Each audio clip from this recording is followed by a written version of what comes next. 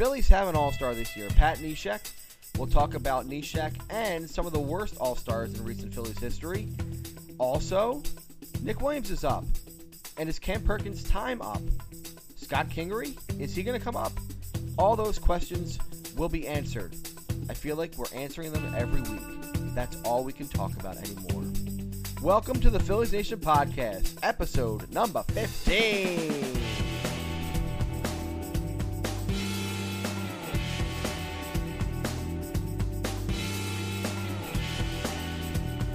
Yo, Phillies Nation. Welcome to the Phillies Nation Podcast. This is episode number 15.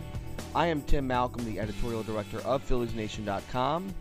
Go to PhilliesNation.com for all of your news, rumors, information, and more about the Philadelphia Phillies. You can find the podcast on SoundCloud, Stitcher, iTunes, Spreaker, TuneIn Radio, and YouTube.com/PhilliesNation. You can also find Phillies Nation at Facebook at Facebook.com/PhilliesNation, Twitter at Phillies Nation, and Instagram at Phillies Nation _. The episode today, we have interesting podcast, a really good one, where I talked to somebody who has been doing some really great work for over 2 decades in the Philadelphia area, Steve Bandura, who is the founder of the Anderson Monarchs, and they give kids who lack opportunity the opportunity to play baseball and other sports on a regular basis, and they thrive in doing so and really become better people and themselves become role models in some ways, including one person that Steve discovered himself, who is one of the really great stories of baseball the last 10, 15 years, Mo'ne Davis, who of course led her Taney team to the Little League World Series American Championship game. She, of course, one of the brightest spots as far as young baseball players in the entire world. So Steve and I talked a lot about her and about the Anderson Monarchs and how great they do. They just celebrated a 20-year anniversary of their first barnstorming tour. It was a really great event that they had a few weeks back. So that conversation will come up in a bit. I also spoke with Mike Sadowski, and that'll be in a few minutes. Mike and I, of course, PhilliesNation.com, we talked about some of the things going on in the Phillies outfield. Nick Williams is now up with the team, and he played in the weekend series against the Mets. Played pretty decently, too. And we talked about Cam Perkins and if maybe his audition is sort of wore thin.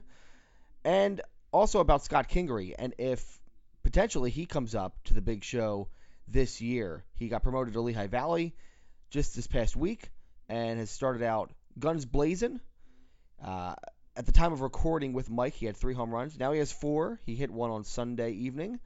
But Scott Kingery, could he make Philadelphia this year? Not quite sure, but we'll talk about that, of course.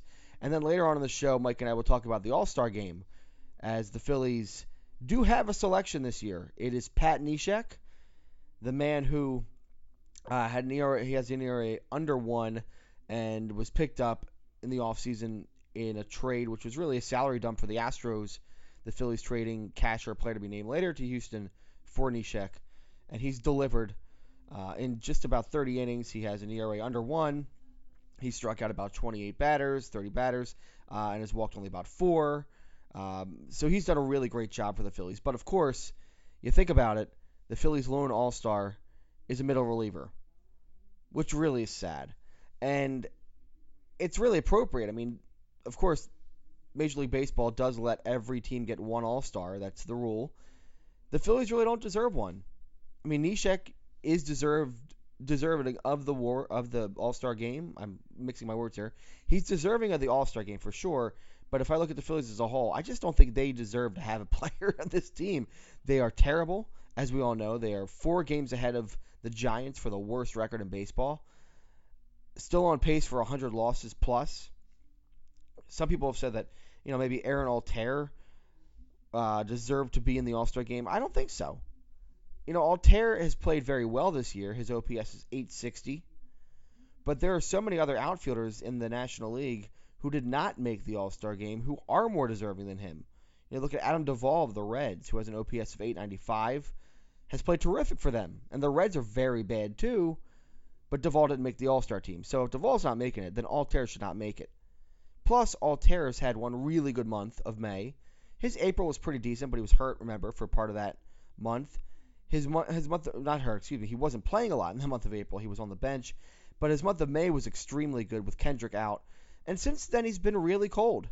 He hasn't hit very well over the last few months. In May, he was hitting 300 with a 402 OBP and a 560 slugging percentage. But since then, June, 250 with a 286 OBP. July, 222 with a 300 OBP. 5 homers overall in the last 2 months with 13 RBI. So, I'm looking at Altherr and I'm saying, hey, maybe this is just a Dom Brown 2003 Part 2 thing, where you have a guy who's had a very hot month and a half, and is cold after that. And if you remember, Dom Brown was so hot that by the time he was done his hot month, I think of June of 2013, he led Major League Baseball in home runs. Remember that? We all thought he was going to be the top home run hitter in baseball that year. Altherr is not even close to that. So it's a different story here. It's a guy who's played very well for a little bit of time. Otherwise has been below average. He doesn't make the All-Star team. I don't think he deserves it. I mean, he's played well this year, and hopefully he continues to get back on the horse and play really well this year and help the Phillies and all that. But as far as All-Star, no. And plus, the Phillies just don't deserve one. They just don't. A couple more wins this week, but more losses than that. Good pitching from Aaron Nola and Nick Pivetta. That's good to see. Hopefully Nola, as we continue to hope, can be the anchor of this rotation. Pivetta has pitched very well. He pitched well against the Mets, and that's great to see. Otherwise, we're still kind of hoping. Ben Lively, what can he be? Not quite sure. Jeremy Hellickson, can he get some trade value? I don't know at this point. And we're talking trade value, Neshek probably has some value, but what about Daniel Nava? I don't know if he has a lot of value. And we're going to talk with Mike about that in a moment. But at this moment, I think we're looking at the Phillies and saying, boy, can somebody give us something by the trade deadline? And then once the trade deadline hits, are we going to see guys like Rhys Hoskins? Are we going to see guys like maybe J.P. Crawford? Are we going to see guys like, potentially Scott Kingery? Well, Mike and I are talking about that in a second. Let's talk more about the outfield and some of these young guys who the Phillies might want to give a look at. Now I bring in Mike Sadowski of PhilliesNation.com. We're going to talk a little bit about the outfield situation. Of course, this last week we saw the promotion of Nick Williams to the majors. Mike, what do you think of Nick Williams' first thoughts after the first 3 games of his Phillies career? I think it's really good that he played all 3 games. Yeah. When he came up, when they announced he was going to come up, you want to be excited, but then you're like, well, he's going to a crowded outfield situation where we're not even sure if he was ready to go to begin with. So they're probably only going to play maybe one. We know they're going to play in 1 game, maybe he'll get 2, but the fact that that he got all 3 games and looks like they're ready to test him out as an everyday player, I think is really fun and really exciting. And I think he handled this well. I mean, they were showing some backstage stuff with him where people wanted their picture taken with him, and he didn't even know who they were and had no problem with that. So it seems like he's acclimating to the major league system, and I think that was always when we saw some of the off the field stuff or some of the ways he had to be disciplined in the last year since he came over from the Rangers. I mean, I think that was my biggest worry was that he's got that Nuke LaLoosh 10-cent head, but it seems like he's got everything going for him, and seems like he was able to acclimate pretty well this weekend. So I think that's the most exciting thing, that this moment didn't seem too big for him, and the fact that he got to play all 3 games. I don't care if he went 0 for 9 or 0 for 10, but he didn't. Yeah, I'm just happy to see that he came up and played every day and the moment never seemed too big for him. Yeah, got a couple singles, I think a walk or 2. He got hit by a pitch. He was definitely involved in the offense this weekend against the Mets. Corey Sharp spoke with him a while back, and Nick had actually mentioned that for the first time he was really not thinking about moving up to Philadelphia. He was concentrating on Lehigh Valley and just hitting and getting better. And I think that helped. I think, if that's true, his mentality seems to have matured a little bit this year. Whether you take that highly or not, grain of salt, whatever, I think he definitely has shown maturity in a lot of ways, and I hope he stays. So that's the question. Howie Kendrick we're going to find out today Monday about an MRI that he's having on his left hamstring, which has been hurt, and he hasn't really seen consistent play really this whole year. Whether or not Kendrick's injury happens, I mean, Todd Zolecki of MLB.com had said that Nick Williams might be here only temporarily because Howie might come back and Cesar Hernandez would come back and then things would have to shift or whatever. What do you think? Do you think that Williams is here for good, or do you think that if a Kendrick MRI shows that there's no real damage to the hamstring and he can come back, do you think that Nick Williams is back down in AAA? I don't see the point in sending him back down. There's enough bodies on this team that can easily be gone. Yeah. And I think we all know that. But I'm not the general manager of this team, and believe it or not, I know we say that, hey, they need to do this, need to do this, need to do this. The Phillies know better than us, especially when it comes to someone that they have scouted and spent every day with for the last 2 years. They know Nick Williams better than we do, and they know where his maturity level is, where his head's at, and they might have taken him aside before he got called up and said, look, this is a 2-week thing. We have Howie and we're paying him, but you're going to be right up. Come up and show us something to make us want to keep you up here long term and bring you back and make sure that you're long term. And maybe they said that to him. I don't know. But if they do send him back down, I think that could screw with them a little bit. I'm not that worried about it, especially we were just saying how he's matured and, well, if he's matured, then he'll be able to take it, the fact that he's going to have to go back down and force his way into the lineup to come back up. Because, there are other people in Reading who are forcing their way into lineups more than Nick Williams was, even though he was playing really well. It just so happened that his position came open first. But I don't know how it would improve this team to send him back down. Yeah. Or not to improve this team, to improve this franchise. Yeah. Send him back down. So I don't see why you send him back down. Find someone else to get rid of. No, I think when you say improve this franchise, the trade chips here are Howie Kendrick and Daniel Nava. Howie Kendrick right now has been half hurt this year. I don't know how many teams are going to value him that highly and want to give up a big prospect for him. With Daniel Nava, again, same thing. I mean, Daniel Nava was a walk-on to this team. He came in uninvited to spring training and won a roster spot. At any point, Daniel Nava can just turn into a below league average player again. So. Yeah. What is the value there for those guys? Long term, I don't know if the Phillies need that value. They'd rather have Nick Williams playing every day in the major league level. I think you're right about that. Yeah, so find a taker for Nava. If it's a bag of balls, so be it. But there comes a time when, and I was all in on Hinkie. I'm all in on Clenfett for what he's doing. But there comes a time where you have to get these guys in the lineup. They can't sit on the sideline hurt. You can't when someone makes a request some agent makes a request to sit for the rest of the year so they can win Rookie of the Year next year. I mean, that in of itself, and I don't know what kind of requests Phillies agents have made, but there comes a time when the process has to end. You have to start seeing if these guys can play. Yeah. And Nick Williams is one of those guys. We want to know if he's going to be part of this future. Daniel Nava is not part of the future. Howie Kendrick is not part of the future. Right. So let's get from point A to point B without having to go through point 8.5. Let's get there. No, I think the sooner you get there, and with guys like Nick Williams, who you think are your future, you do it. Daniel Nava is not in your future. Howie Kendrick is not in your future. Nick Williams is. Right. So let's figure out if he can play and let's move on. Right, and I agree with you completely. I think the point of guys like Nava Kendrick and Pat Neshek and such were they're the bridge to what is coming, as long as what is coming is ready to play at the major league level, and I think that's happening now with Nick Williams. Cam Perkins is another one who seemed to be ready to play at the major league level. He had such a great season so far for Lehigh Valley. Now, he's not quite a prospect. He's 26 years old, a little bit old for a prospect. I mean, he's still a prospect, but old again. But he hasn't played too well to start his Phillies career. I think just 143 with a 194 on-base percentage.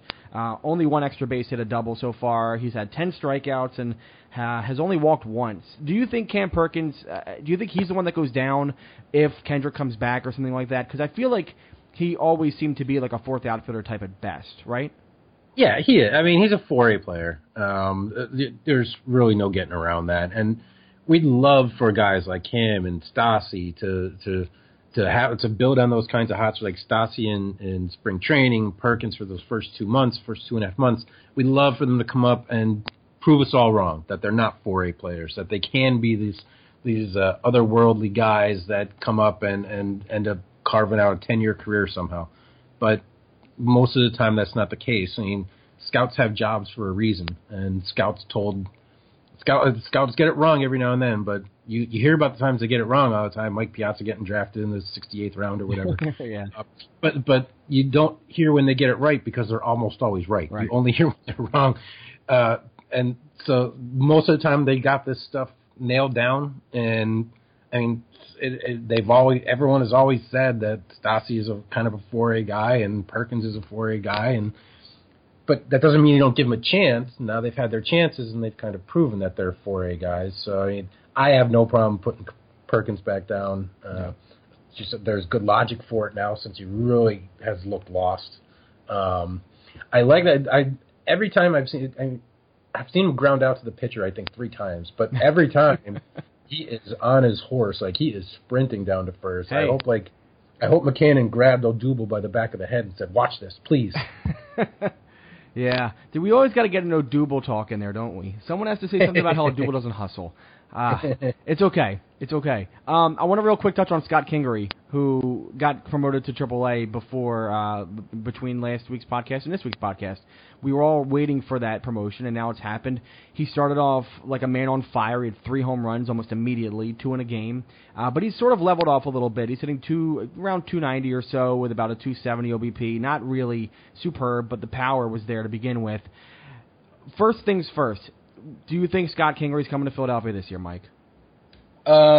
This year, maybe like September cup of coffee. It looks like Lehigh Valley is going to be in the playoffs. Yeah. And I'd rather that core, those guys are down there, play together this whole year and go to the playoffs together and win in the playoffs. And go win the National League and then go and that AAA championship thing that they do. I mean, I'd like to see as many of those guys stay together and win on that team and take that team to the playoffs and win a AAA championship. Yeah. Just so they can get a taste of it and so they can do it together. Yeah, I think there's a lot. I think there's a lot of value there. I mean, people don't talk about that enough. That if you get a bunch of prospects who are playing at the same level, let them just play out the year together because they're playing so well together. And when they come up to the majors together, they know each other. They know each other's strengths and weaknesses. They can be in the clubhouse together and work off each other, and that helps so much more.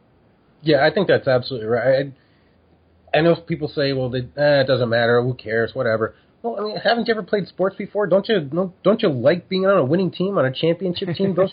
I mean, I was on like little league teams that won championships, and some of those guys are still my best friends, and we still get around when we go out together. We still talk about the stuff that we did when we were 11 years old for a little league championship. So I mean, to do it at a AAA level, that's a bond that these guys have. So why not let them get down there and learn together and learn to win together? I mean, they did it at Reading last year. They did it at Lehigh Valley last year. Let them do it again at Lehigh Valley this year so they come up ready to go next year. Yeah. As for his hitting performance, the hitting is actually something that people don't even look at his defense, how strong it is. He's one of the better defensive second basemen you'll find in the minors right now. Plus, he can run. He's got a lot of intangibles going for him. But his offensive performance, what are you looking for Kingery here the last 2.5 months of the year here with Lehigh Valley? Well, I hope that this power surge, I don't know where it came from, and maybe he should stay in the minors more because as soon as he comes up, I think there's going to be a plastic cup in his locker. Someone's going to be asking him to possibly give him a sample. But I'd like to see that power continue. If he hits 10 more home runs, that's 32 for the year, and that'd be great. If he hits 300, that'd be great. I'd love him to just keep this up. I know that Baseball America already has labeled him probably the Phillies' best prospect right now. Wow. So he just leapfrogged 7 guys because I think he came in as like the 6th or 7th, number 6 or 7 prospect. Yeah, he was somewhere around there. Yeah, after he didn't have a great Arizona Fall League and got hurt at the end of or kind of hit the wall at the end of last year. But now that he's turning up, people are saying now he's their best prospect, and even J.P. Crawford and his 45 walks or whatever he has, he not good enough. So Scott Kingery, I'd like to see him just finish out the end of the year, hit 300, hit 10 more home runs, steal 20 more bases, and just come in raring to go next year. Give second base to him. Yeah, I think that's what we all hope, and I think he'll probably do that. I think next year when we go into spring training, we're all hoping that it'll be Scott Kingery's job to win at second base. Maybe Cesar somewhere else, and we can get some value for him. We'll see what happens there. But yeah, a lot to look forward to last couple months with Scott Kingery in Lehigh Valley and Nick Williams in the majors, and so much more probably happening in the next month or so. Mike Sadowski, we'll talk to you later on. Sounds great, Tim.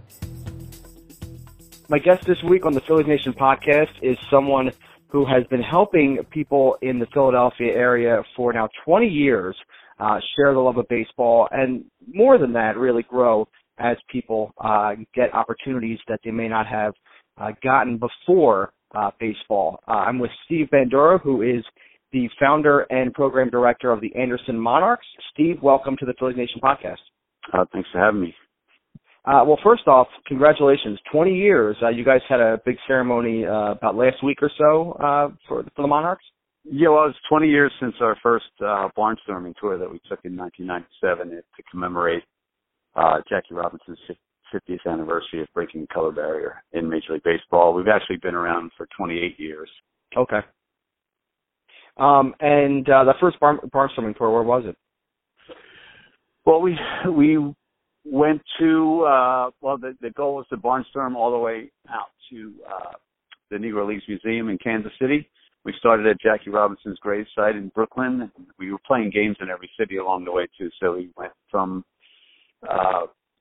New York to Cleveland, Detroit, Chicago, Dyersville, Iowa, site of the Field of Dreams movie site, then Kansas City, then where we spent the day with Buck O'Neil, which was outstanding. Yeah. We went from there to St. Louis, Louisville, Pittsburgh, Cooperstown, and then home. Okay. Now let me get kind of what you guys are about out, because there might be listeners who don't know what the Anderson Monarchs are and what you have been doing for all that time. Just talk a little bit about what the Monarchs are, what you guys are trying to do. Well, we're trying to bring organized sports to inner city kids and try to level the playing field and give these kids what kids in the suburbs get as far as opportunity goes. And, what they do with that opportunity is on them, but we just feel like every kid deserves the opportunity to play, especially today in this pay-to-play environment, AAU type environment. It's tough for a lot of families to afford what a lot of kids are doing now. So we have baseball, basketball, soccer, and what we do is we put the teams together when they're 7 or 8 years old, and then we keep that same group of kids together year-round, and they play 3 sports together. So. And then we try to provide them with the best academic opportunities we can, which is really the goal. The goal from day one is to graduate from college. That's what our goal is for our guys. So how do you give them academic opportunities? Do you work with schools, or do you have your own instruction? How does that work? Yeah, well, we monitor their grades and the report cards, and the parents are always, keeping us abreast of what's going on academically with the Monarchs kids, and if they need help, we get them tutoring. If we feel like they're capable of more than where they are, the school they're in, we try to open some doors to them. We've got a really good relationship with some of the private schools in the area, and we've got kids in pretty much every private Interact school out there right now. And you mentioned, the fact that the parents are keeping you abreast. How important is it for sort of a sports organization, sports youth organization, to sort of take that mantle as a place where kids can not only be athletes, but also be, work on their schooling and get the help that they need, support that they need? Why is it important that you guys are able to give them that? Well, I mean, in the inner city, like the schools aren't always the greatest, and the school environments aren't always the greatest. It's just basically it's a fact, and kids in the suburbs and parents in the suburbs a lot of times can afford to send their kids and get them that supplemental help that they need if they do. Many of them don't, because the schools are better to begin with and better resourced. So we're just trying to fill gaps. What was that? And, to me, I mean, the academics is what it's all about, because you're going to stop playing sports at some time, but you have your education you're in a lot better place for the rest of your life than just if you were just playing sports. Was that part of your initial sort of mission when you founded the Monarchs 28 years ago? Did you already see that whole total scope there? Well, I mean, originally when I found out, I started as a volunteer, and I actually went to Marion Anderson Rec Center to start a boxing program. But when I found out that there weren't any opportunities for kids to play organized sports in that South Philly neighborhood, I was just blown away. And so the first thing I wanted to do was just give the kids, a place to play and give them the opportunity to play.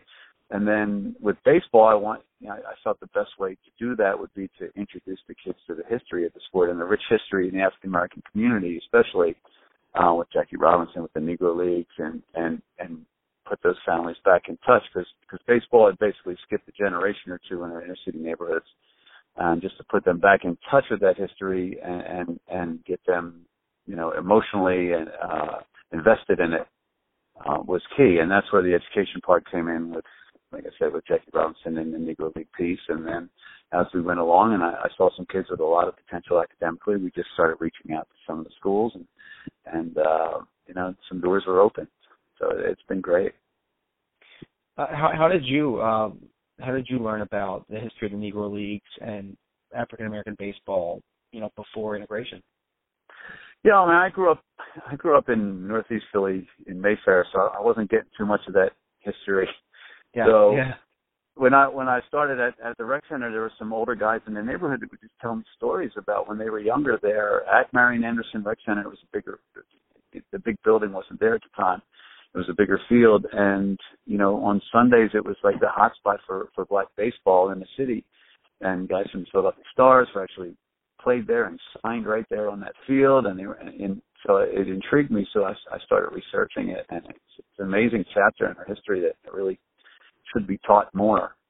And then naturally just tying it in with the kids, showing that I knew that they would be the first African American team to compete in the best leagues in the city in baseball and in soccer. So the Jackie Robinson as a role model for them was perfect because we were integrating Philly leagues 50 years after he integrated the Major League.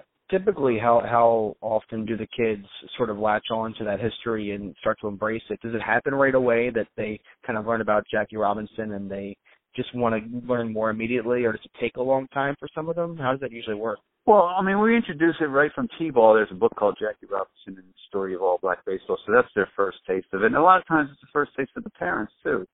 And we just increase that knowledge, and then as they get a little older, we'll study the history of that. We'll study, we watched the Ken Burns 24-hour baseball documentary several times through the years with different groups of kids, and we've taken these barnstorming tours to relive what Negro League teams did, and we travel in a 1947 bus, the same year Jack broke into the majors. It's a long story, but we actually own a 1947 touring bus. Well, how did you original interior, no bathroom, no air conditioning, and when we go on these tours, some of them as much as 23 days at a time. Our rule is no electronics, so there's no cell phones, there's no laptops, just none of that. It's old school, and the kids take pride in that. Yeah, feel great about recreating what their ancestors had done. Well, you got to tell me a little bit of the long story. How did you get the bus?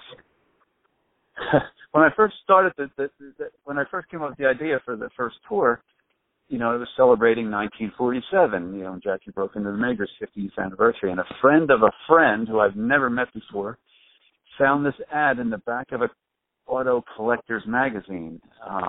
He had a stack of like 100 magazines. He threw them all out except two because he wanted to read a couple articles. And in the back of one of those was the only ad this guy ever placed for this 1947 bus, and it was in Connecticut, sitting in a barn for 25 years untouched.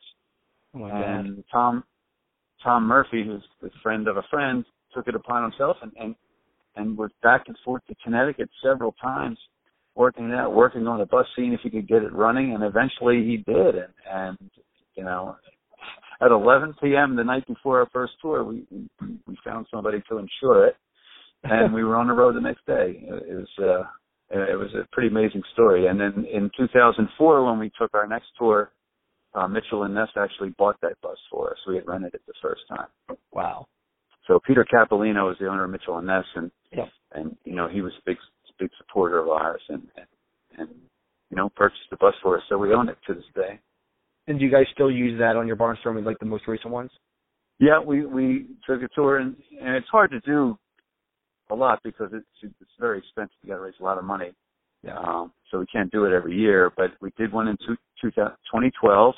That was a tribute to the Negro Leagues and Jackie Robinson. And in 2015, we took our 13-year-old team on a 23-day, 21-city civil rights tour, where we barnstormed all through the Deep South and visited all the civil rights movement start locations and museums and people that were involved in the movement, and it was really special. Yeah, I mean, you guys visited Hank Aaron on that trip, correct? Yeah, we met Hank Aaron in Atlanta. We met John Lewis. We met with John Lewis in D.C. And ironically, you know, I was teaching the kids all along. We got together every Friday night for 6 months, and we studied the civil rights movement. We watched every documentary out there. We read books. We had discussions. And my biggest lesson I tried to teach the kids was, with everything going on in Baltimore and Ferguson and all like that, you know, just because the laws changed 50 years ago, it doesn't mean that people's attitudes changed with the law. And, you know, the first night of the tour, we were on the road when the Charleston church shooting happened. So we woke up the next morning. Like I said, we had no electronics, so we woke up and saw it on the TV on the hotel lobby, and, you know, actually spoke with John Lewis about that day. It was pretty special. And how engaged are the kids when you talk with them about civil rights and about, you know, what has and has not changed and how much further things have to go in this country? How engaged do they get, and how much do they kind of understand and really have a good conversation with you and other adults about that?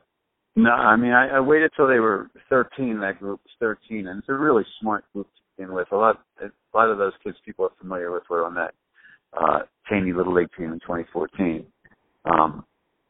And they were really, really into it. In fact, we had done so much on that tour over 23 days. Even after we got to the Deep South, we went north, and we went through Boston and, you know, Fenway Park, and St. Victorino had the kids in the locker room, and when they threw out the first pitch at Fenway, we were inside the Green Monster. We were guests at Yankee Stadium, and we did all this tremendous baseball stuff. We went to Coop Sound, and at the end of the tour, when the kids were asked what their favorite moment was, every single one of them said meeting John Lewis.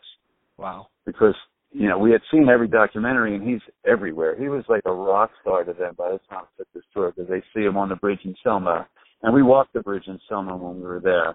And they saw him on the Freedom Riders bus, and you know, he's at the March on Washington, and, you know, he was a hero to the kids after all that studying and all that research.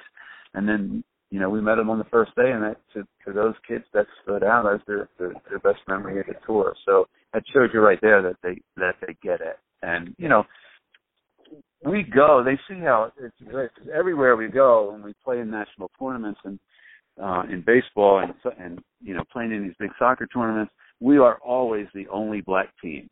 There's never, in fact, when we go to tournaments, we've been asked what country we're from other players of other teams, because at the higher levels you just don't see this.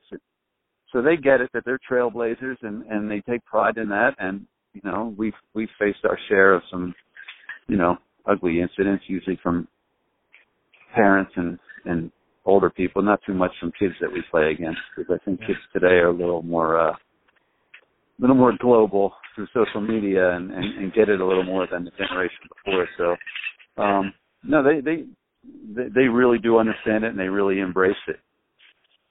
Well, you know, I just knowing from afar what you guys have done, and obviously you talked about Mo'ne Davis, who is really the most famous, I think, Anderson Monarch we all know of. There is certainly a lot of pressure, and there's a lot of sort of outside noise that comes to your group, and especially to Mo'ne when she was accomplishing so much with the Little League World Series, and then in the aftermath of that, and really kind of becoming a role model of sorts for a lot of people and handling herself with such class. How is that how have you been able to look at that as someone who has to make sure that these kids sort of stay grounded and sort of understand what's happening around them, but at the same time, that you have on your team someone who people look at as someone who can change the conversation in a lot of ways. How are you able to kind of negotiate that? Yeah, I mean, the thing is, like I said, those kids have been together since they were 7. Some of them since they were 3 here. They've known each other. They played 3 sports year round. So they're tight like brothers and a sister. They're just like family. So, Mo's teammates kept her grounded. Like they wouldn't ever allow her to get away with, having a big head or anything like that. And she's not that person to begin with. And there was no jealousy that you would expect on a normal team. There was no jealousy. Everybody, was proud of her. Her teammates were proud of her. They all protect her when we go out. Like they put her in the center of the circle when we walk, because everywhere we go, even still, everybody wants to take a selfie. Everybody wants autographs. And, she does that. But sometimes, we're in a hurry. We're trying to get somewhere. And the thing is, you stop for one selfie and you turn around, there's 50 people in line waiting. They've sheltered her and protected her, and just like brothers. And so we really haven't had any of that negativity. According to the Tome of Knowledge Wikipedia, you had sort of, I don't want to say discovered her, but you sort of kind of put her in a position to play baseball. Is that right? Is that the true story? Yeah. I just saw her one day throwing a football out on our field with some of our older Monarch players. She had been there with us watching her cousin play, and I just saw her throwing spirals and the effortless throws, and I went over to her and introduced myself. I asked who she was and gave her my number and said, give it to your mom and have her call me. And we were just starting our basketball season and just started practicing there. It was a fall baseball game that I saw her at, and she showed up to the first basketball practice, and she's been with us ever since. And she had never played baseball. She had never played soccer before, and she grew with the rest of them. And what was it like seeing her? As you said, she was really grounded, and the kids made sure of that because they all are together and they all treat each other like family. But what was it like to see her sort of represent?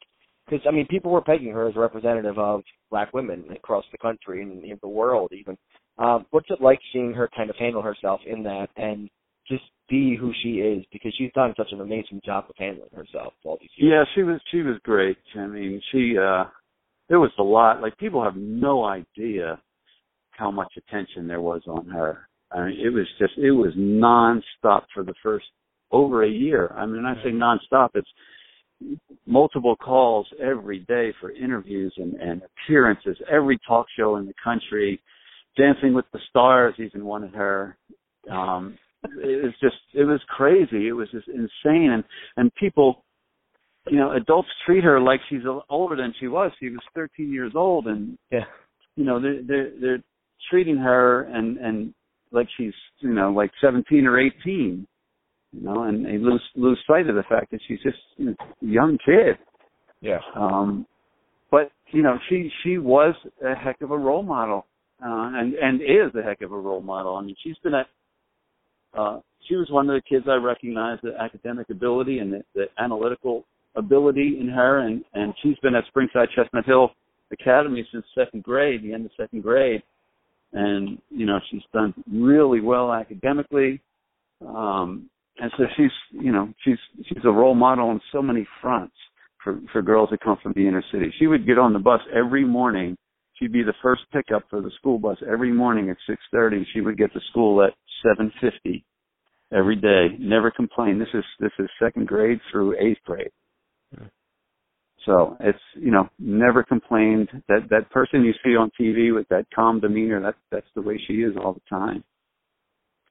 So the 20th year anniversary of the first Barnstorming tour, you guys had sort of a special day planned. Can you tell me about what was going on there?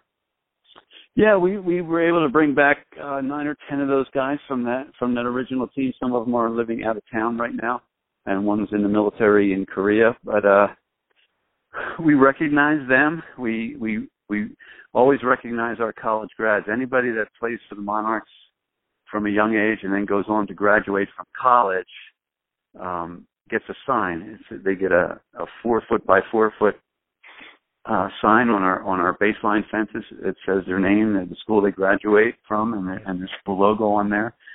And that's there to inspire the younger kids. And right now we have 23 signs up there, and next year we'll probably have 4 more go up, and hopefully that'll grow exponentially. And then we actually retired the number of one of our Monarchs, who is Alex Wilson, who went on to play in college, graduated from college, and came back and is coaching every day our younger kids. So we recognize him by retiring his number, and it was a really special day. Is that the best part of what you do now? I mean, maybe it's not the best part. One of the better parts, I guess I should say, being that you've been doing this for so long and you get to see kids, men come back and women come back who have been part of the organization and are doing great things and graduate from college and are, working professionally and excelling in life? Yeah, I mean, aside from the fact that it makes me feel really old, it's just great to see that. I mean, to see them graduate from college. And the best part is to see these guys with their own kids now. The older guys are in their 30s, my original Monarchs, and they have their own kids and they're really good dads. And to me, that's the ultimate right there. They're just great dads, they're great family men. And it feels good to know that maybe you had a little part of that in that. When's is there any time this summer that people can come out and see the Monarchs play? Or you guys have any games coming up this summer, or any tours or anything like that? Yeah, I have. We're not going on any tours. We're going to a tournament in Myrtle Beach at the end of this month for about 8 days. But a lot of my 15-year-olds, most of the 15-year-olds are actually going to be playing for the Phillies RBI team this year, the junior team, and we're hosting the RBI World Series, RBI regionals this year at 7th and Packer. That's the weekend of July 21st, 22nd, and 23rd, I believe it is. And the Monarchs also play in the John Marzano Scout League, and we also play in the Tri-State Elite League. If you go on tsebaseball.net, in the 15, 16-year-old age group, you can see our schedule on there. If they want to come out and watch, we play down at FDR Park, the older kids. And every Saturday and Sunday, our younger kids play here at Anderson Rec Center, the 12s, 10s, and the 8s. We have games going on all day, every weekend. And if people want to know more about the Anderson Monarchs, where can they go on the web for that? Yeah, AndersonMonarchs.org, or you can contact me, Spandura at AndersonMonarchs.org, and with any questions or requests, and I'd be happy to talk to them. And you guys are on Twitter too, right? Yep, at Anderson Monarch. Anderson Monarch. Okay, great. Yeah, no S, not enough characters. Okay. Well, I also wanted to mention, if I could, we also paid tribute to Claire Smith, who was a writer she's the first female Major League Baseball beat writer when she was with the Hartford Courant and then the New York Times, and she's a real trailblazer. She won the J. Taylor Spink Award this year, so she's going into the Hall of Fame in the writer's wing. It's the highest honor a baseball writer can get, and she traveled with us on the first tour through the Midwest in our bus with us back in 1997. And it was great that she could come back and we could honor her as well. We had her throw out the first pitch the other day, and Monet received the first pitch. So 2 female pioneers on the field. So it was really great.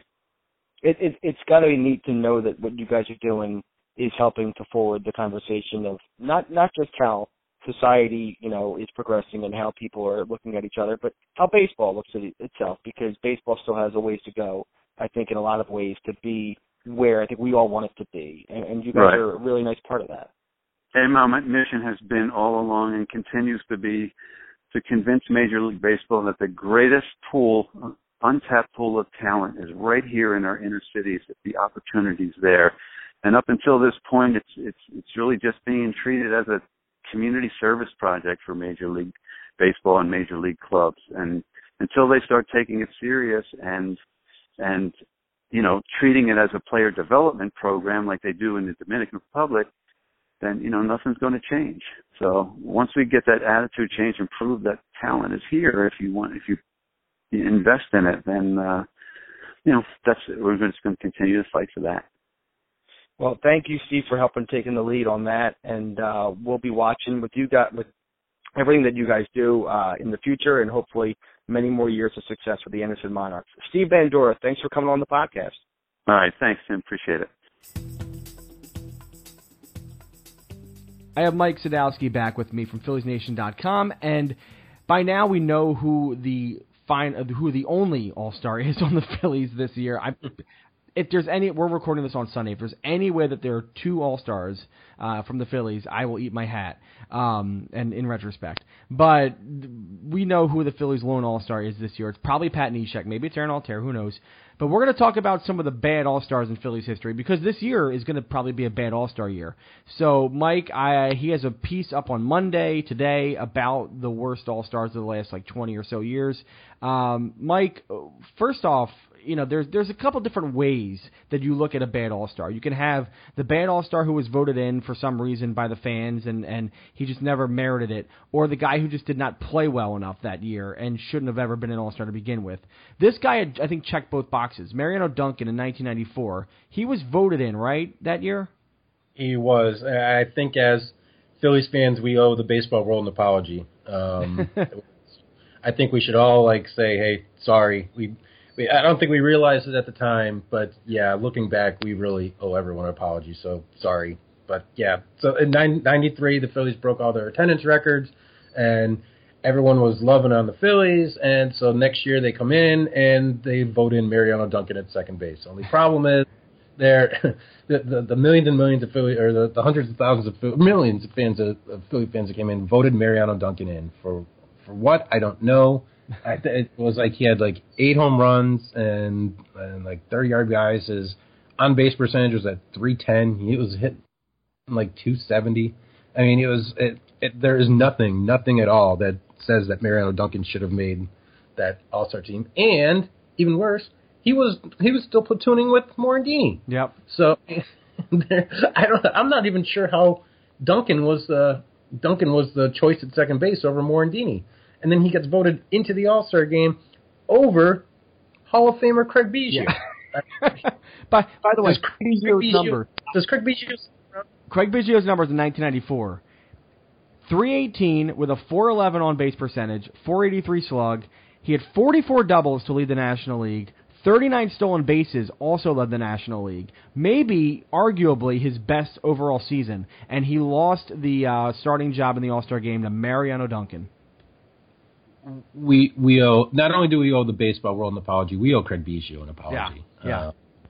Because let's see, I was 19, so yeah, I probably voted for Mariano Duncan. I'm pretty sure I did, and I probably voted for Mariano Duncan too. I am sorry, Craig Biggio. All Phillies fans are sorry. I'm speaking for everyone.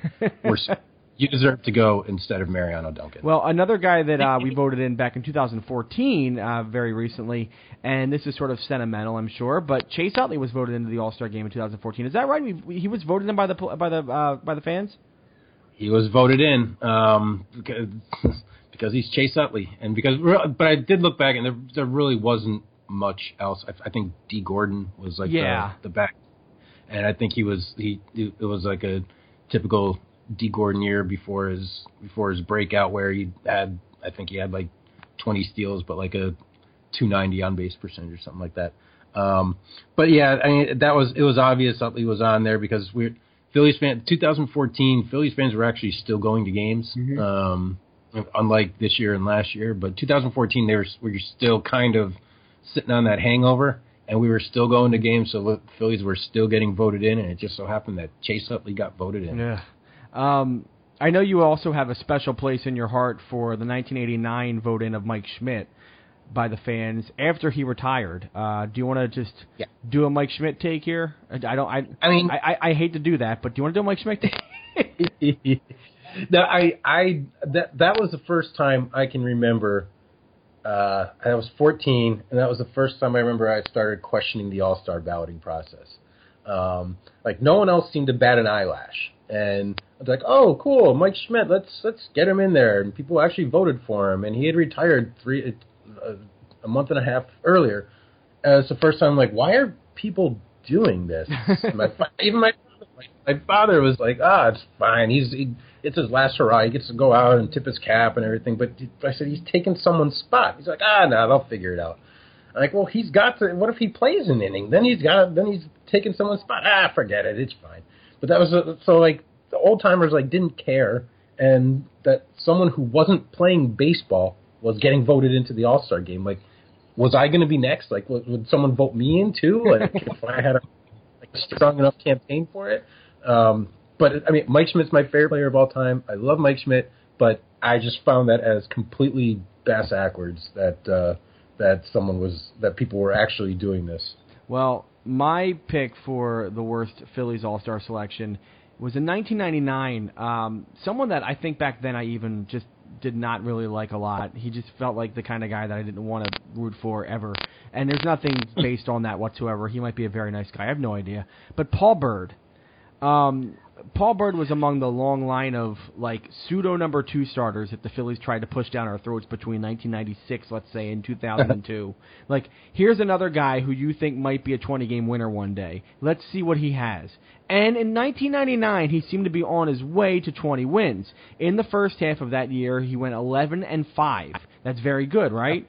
But he had a 3.94 ERA, which is not necessarily all-star level. And yes, I know 1999 was right in the heart of the steroid era. But 3.94 ERA is still not great for an all-star.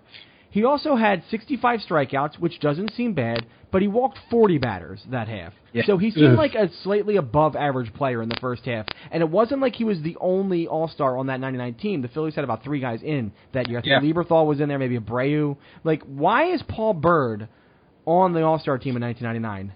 Questions? Answers? Well, maybe the American League had no lefties that year, so they just brought him into. They wanted to bring him in to hit righties because there isn't a left-handed hitter on the planet that doesn't like Paul Byrd.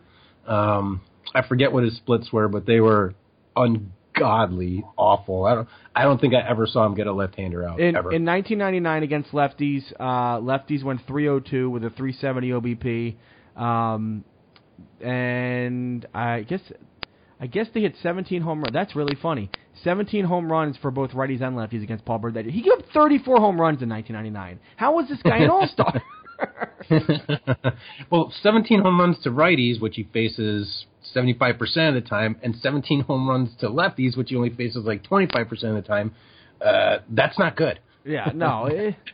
That's my image of Paul Byrd as another lefty hitting a home run off him. Well, his second half of 1999 showed that he was definitely more like a marginal player than an actual all-star. In the second half, he put up a 5.61 ERA.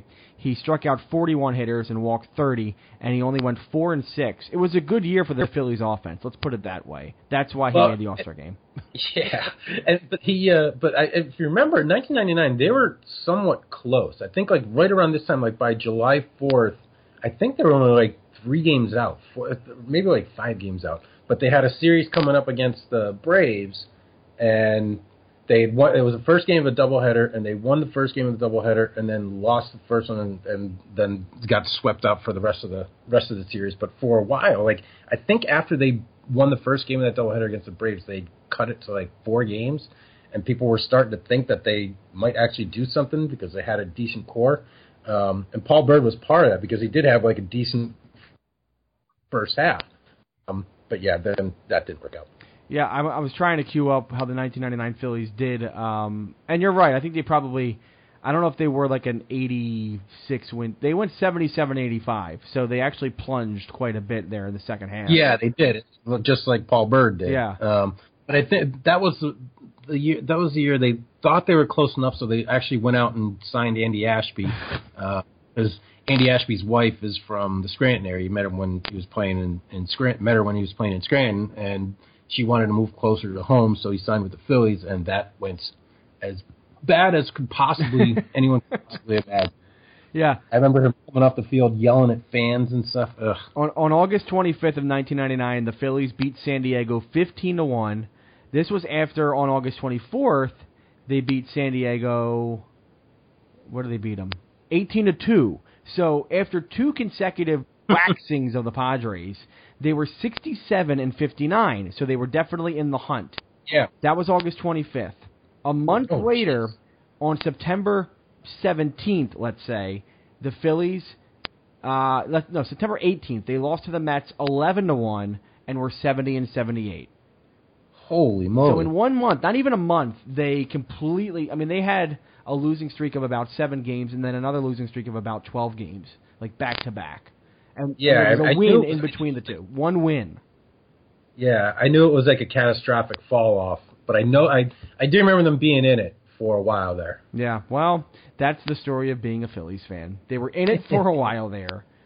All right, Mike. Well, hopefully we get some sort of action in the All-Star game. I don't know. We'll see. Maybe Pat Neshek gets to throw an 8th inning and give up 4 runs. We'll see. That'd be great. Yeah, that would be great. All right, Mike. We'll talk to you later. All right, talk to you, Tim. My thanks to Mike Sadowski for coming on the podcast. Also thanks to Steve Bandura of the Anderson Monarchs for talking with me. Go check out the Monarchs if you get a chance. They're down in South Philly. They do great work. The kids are not only great kids, but they're really good ball players, demonstrated by the Taney Dragons and how they played in the Little League World Series some years back. A lot of those kids go on to the Monarchs, and they're just really good players. So check them out. Also thanks to bensound.com for the music for the podcast. The podcast can be found on iTunes, SoundCloud, Stitcher, Spreaker, TuneIn Radio, and youtube.com/PhilliesNation, PhilliesNation.com, Instagram @PhilliesNation_, and Twitter @PhilliesNation. Phillies made some really big news over the last week. In the international free agent signing period, they had maybe the best day of, the best period, I should say, of anybody. They signed a shortstop named Luis Garcia, who's the 12th best international free agent, according to those who rate international free agents. 16 years old, very good shortstop, switch hitter, should be a top-of-the-lineup threat. Of course, he's 16, so quite a ways to go before any of that actually comes to fruition. But they also signed Carlos Vargas, Carlos Betancourt, Cesar Rodriguez, Israel Puello, Christian Hernandez. Vargas, Betancourt, and Rodriguez are highly ranked as well by Baseball America. So it's a really good effort by the Phillies in the international free agent class. I think for a long time we were kind of wondering, when are the Phillies going to really go big in the international free agent class? And they have made some good signings. Rodolfo Duran has been one of them. But this year seems to be, and Juan Luis was another one, but this year seems to be a year where the Phillies really made a big splash and seem to be the talk of baseball with the international free agent period. That's great to see. So, Phillies. I'm not going to say we're going to get some wins anymore. It's kind of ridiculous, right? Let's just watch baseball. Let's see if Nick Williams can continue to play well. Maybe we'll see another call-up this week. At the very least, Pat Neshek is going to the All-Star game.